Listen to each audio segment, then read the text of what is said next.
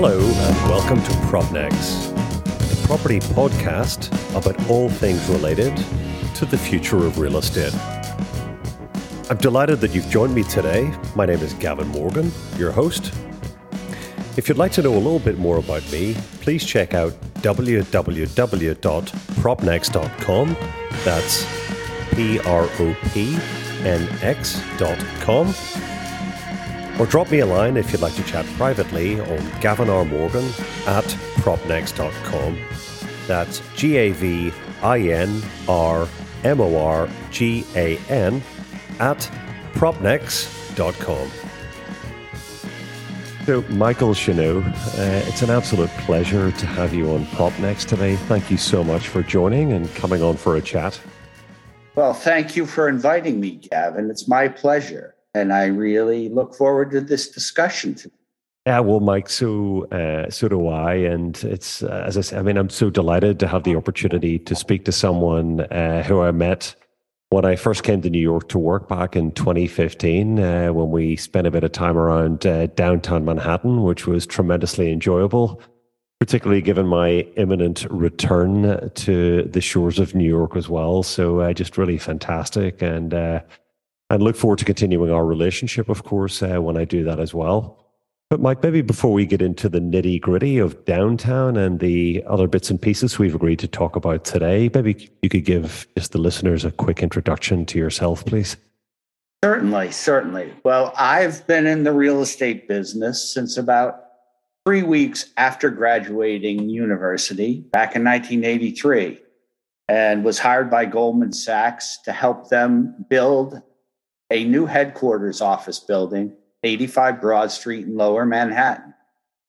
And over the next 30 years, have moved from Goldman, building office buildings not only in Manhattan but around the world, to Merrill Lynch in a similar role, where we constructed headquarters buildings in New York, London, Tokyo, a number of office complexes across the States and Asia.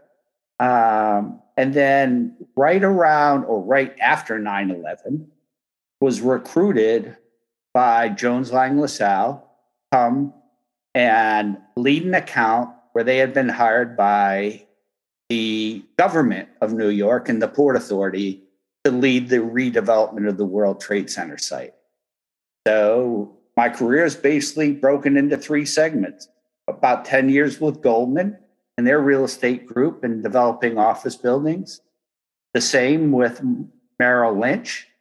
And then the past actually 17 years with Jones Lang LaSalle, almost all of it centered in Lower Manhattan, with all of the activity and the change that's gone on in the 40 years as the market.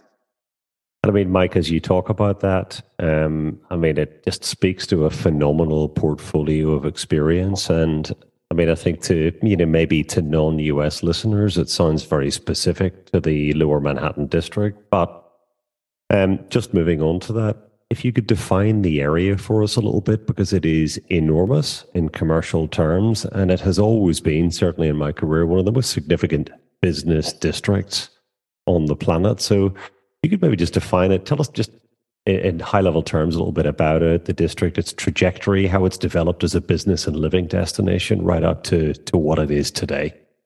Certainly.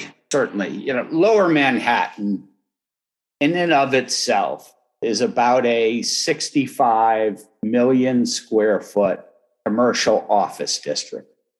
It's the heart of Manhattan. It's been that since the 1600s, where all of the commercial activity, until probably right around World War II, when Midtown Manhattan began to be developed. But Lower Manhattan is where the heartbeat of New York is. It's where the New York Stock Exchange lays, where most of the financial institutions that are global bulge bracket banks and brokerage houses, like JP Morgan Chase, Stanley, Merrill Lynch,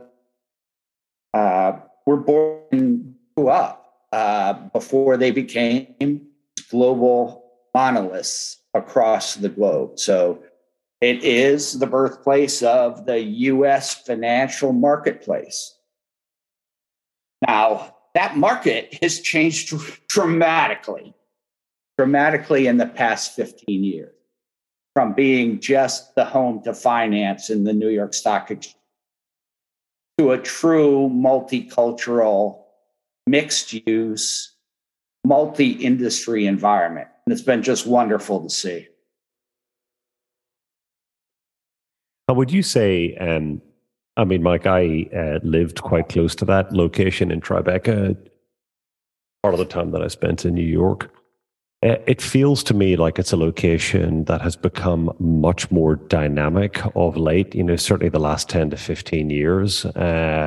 Dynamic in terms of the business services sectors that it accommodates, but just it's a real place for living and entertaining and enjoying life more recently than it ever has been.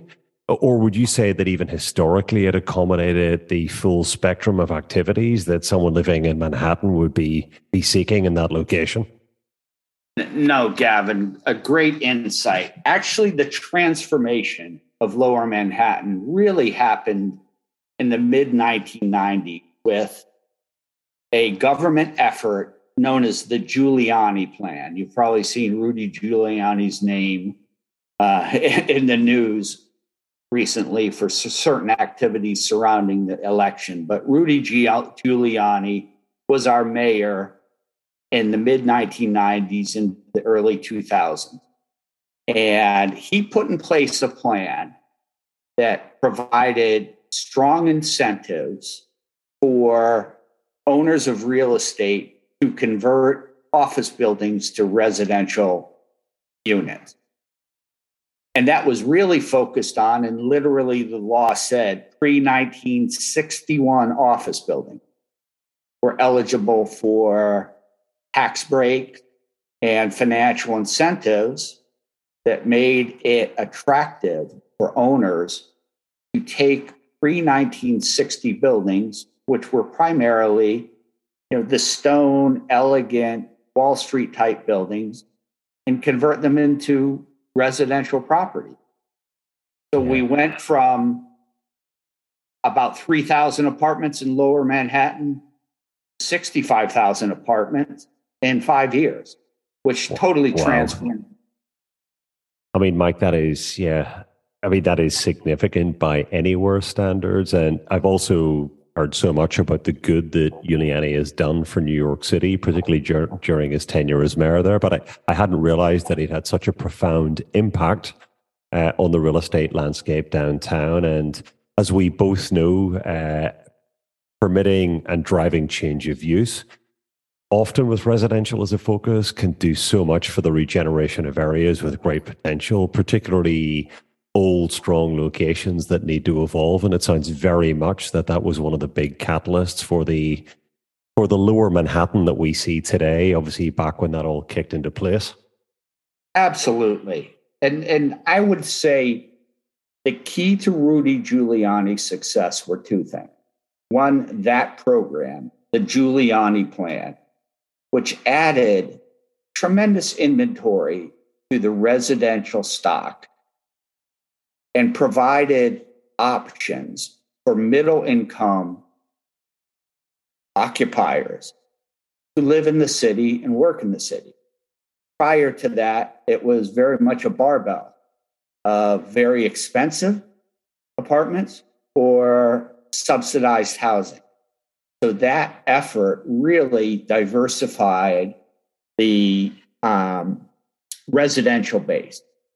And with that came improved retail on the street, diversified retail.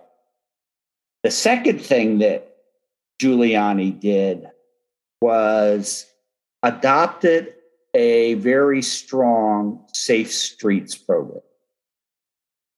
So New York used to be known as a place where a lot of panhandlers, a lot of free card Monte. Are you familiar with that? No, go on. Explain, please. Free card Monte, where hustlers would set up card games on the street. and basically Right. take Okay. wagers. Okay. And sometimes the games were fair and more times they were rigged. But he had a strong focus on Safe Street. And that really amplified people's comfort of living, working, and staying in the city. So it was creating more residential stock at a worker or middle class level affordable, and then making the streets safe. And I think that is one of the things. You may have seen my comment about Mayor Adams, that I think personally, the streets don't feel safe again. Just walking the streets, and this is a gentleman who's walked the streets in New York in almost every neighborhood for 35 plus years. And I'm looking over my shoulder behind me, which is disappointing after so much progress over 30 years. And I think that's one of the biggest things our local government has to decide to focus on. Safe Street program. I mean, Mike, that's really interesting because you've spoken essentially about programs that have brought an affluent middle class into the city, which fuels the city on so many different levels, not just the workforce, but the spend and the social dynamic as well as the economic dynamic that develops with that. And that is obviously under some degree of threat, it would seem, from what you're saying. Is a really quick fix needed to help the city build on what it already has? Is there a risk that it begins to lose that in a fundamental way that sort of threatens it for the medium term? Well, I don't know that there's a quick fix. Yeah. These are, social issues that the United States has to deal with. But consistent public policy will and can produce that kind of change. And I think when I said consistent and well communicated public policy is something the United States needs and has lacked over the last 24 months, so that we do not get into this situation we see where certain segments of society have one set of rules and other segments have another set of rules. And we're not really sure what we're bound by or supposed to do. Under Giuliani, then followed by Bloomberg, there was a very clear social order in New York City in terms of what was permitted and what was not permitted, in terms of obviously nonviolent crime. I'll put it that way. Yeah. Just within the streets, what was permitted. There were social norms that everybody were expected to live to. So whether you were a middle-aged business person like myself or a 21-year-old young woman who just graduated from university and had moved to begin her career in New York, working for a global institution, whether technology, finance, business services, there was a level of comfort in the environment that you were moving into. And one of the great things about New York is, and you're an example of it, those new visitors and workforce come from all over the globe. We have people coming in every year from every corner of the earth to work in New York. And by having common standards and clear ground rules, it just makes it a much more enjoyable place where we're kind of lacking that now. The leadership at the local level to provide the social fabric. And Mike, just taking that, and earlier we talked about a downtown Manhattan, its evolution, its successful evolution, the dynamic of the place today, with the right type of leadership or the the return to the type of order that you're talking about, where's it going next? Let's say the guardrails are put in place as you're suggesting they need to be. Where could it go, and how does downtown support or be a part of the wider New York offer moving forward? Absolutely. So as I said, when I started in Lower Manhattan, the 60 million feet of office space probably was occupied by 10 or 12 firms whose names we all know. As I said, Goldman Sachs, JP Morgan Chase, Merrill Lynch.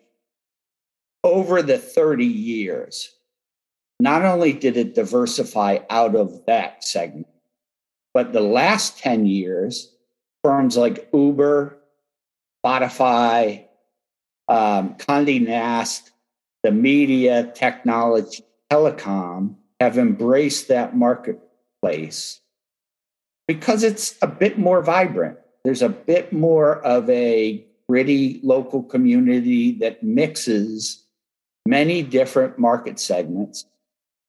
And the transportation network from Brooklyn, Queens, and our outer boroughs, as well as New Jersey, is unmatched.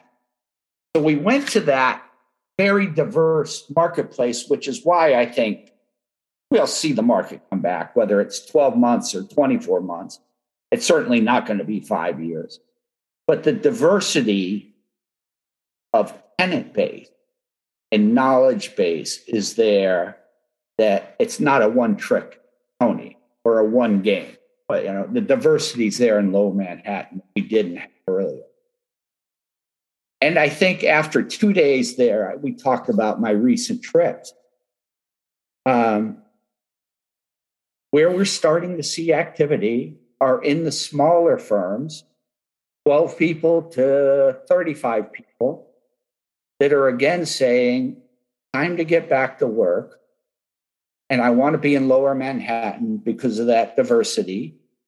And frankly, because of the value of Lower Manhattan vis-a-vis Park Avenue or some of the Midtown segments.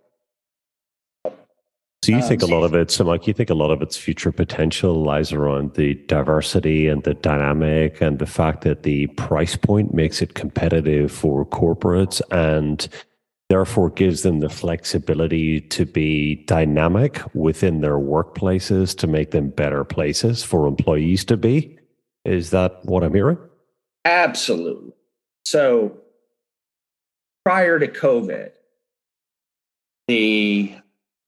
call it downtown uniform had changed from a blue pinstripe suit with a white shirt and a red tie to business casual, khakis, comfortable shirt, and a vest.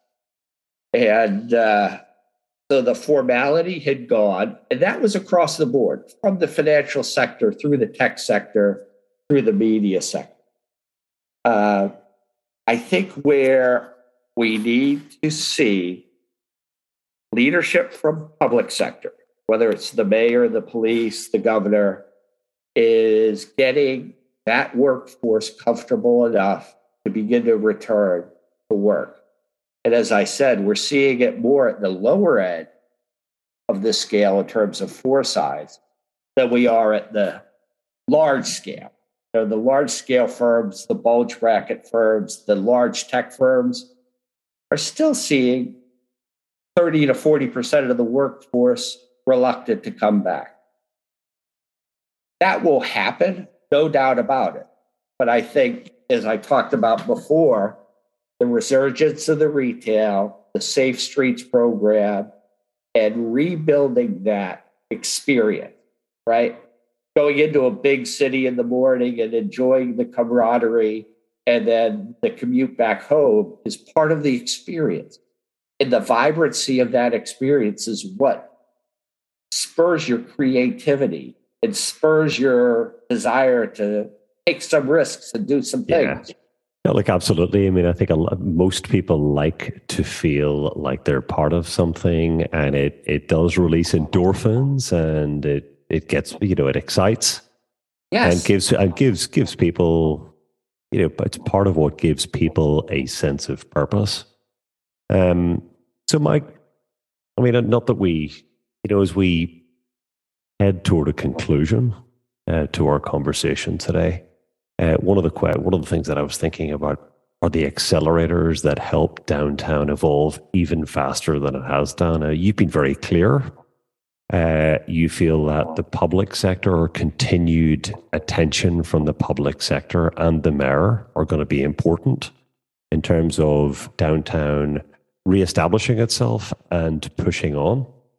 But also the continued development of the location as not just a dynamic location, but developing retail and entertainment landscape as well as an office landscape are key and things that you expect to continue to happen that will ensure the secure future of downtown as the major or one of the major component parts of the sort of social and commercial and residential offer in Manhattan. Absolutely. Remember, in the career I've had there, I'd say there's three major shocks Lower Manhattan has gone through. The first one was the technology shock to Wall Street. When I started there, the trading of stocks and bonds involved physical delivery, meaning runners would literally take the 100 shares or 1,000 shares and run from, they're called runners, Morgan Stanley, and run over to JP Morgan Chase and deliver the shares. That went away early 90s. Totally changed the demographic and the total amount of workforce in Lower Manhattan. Second one was obviously 9/11, as bad of a shock to the marketplaces we've ever seen. And then the last one was the market collapse in the finance system with Lehman Brothers' demise and the financial crisis. It's weathered those storms, and it will weather this storm. The recovery, as I said, is going to take a coordinated effort by both private sector and the anchors of Lower Manhattan, as well as the public sector. But we've weathered those storms before, and I'm very bullish on the next 2 years as we weather this storm. Okay, well, Mike, I think that's a great note to end on. It's extremely positive. Personally, I agree. You can never bet against a place like New York and a location like downtown that has led the city and ultimately, cemented its place as one of the most fundamentally important districts of the city. Hopefully, Mike, we can maybe do this again sometime within the next year to talk about how much progress has been made and how things have come back the way that we both hope that they will. But for now, it just leaves it to me to thank you very much for coming on PropNext to have this conversation. And I look forward to continuing it with you on a future conversation. Michael Shenot, thank you very much for joining us. It's been my pleasure, Gavin, and best of wishes to you and your family. And stay safe. Thank you, Mike. You too. So that's a wrap for today's show. I'd like to thank you very much for tuning in to listen today and hope to welcome you back to hear some of our future shows. As I mentioned earlier, if you'd like to learn a little bit more about me, look at www.propnext.com. That's PROPNX.com. Or drop me a line on gavinrmorgan@propnext.com. That's GAVINRMORGAN@propnext.com. I hope to hear from you soon, and thank you very much again for tuning in today. All the very best.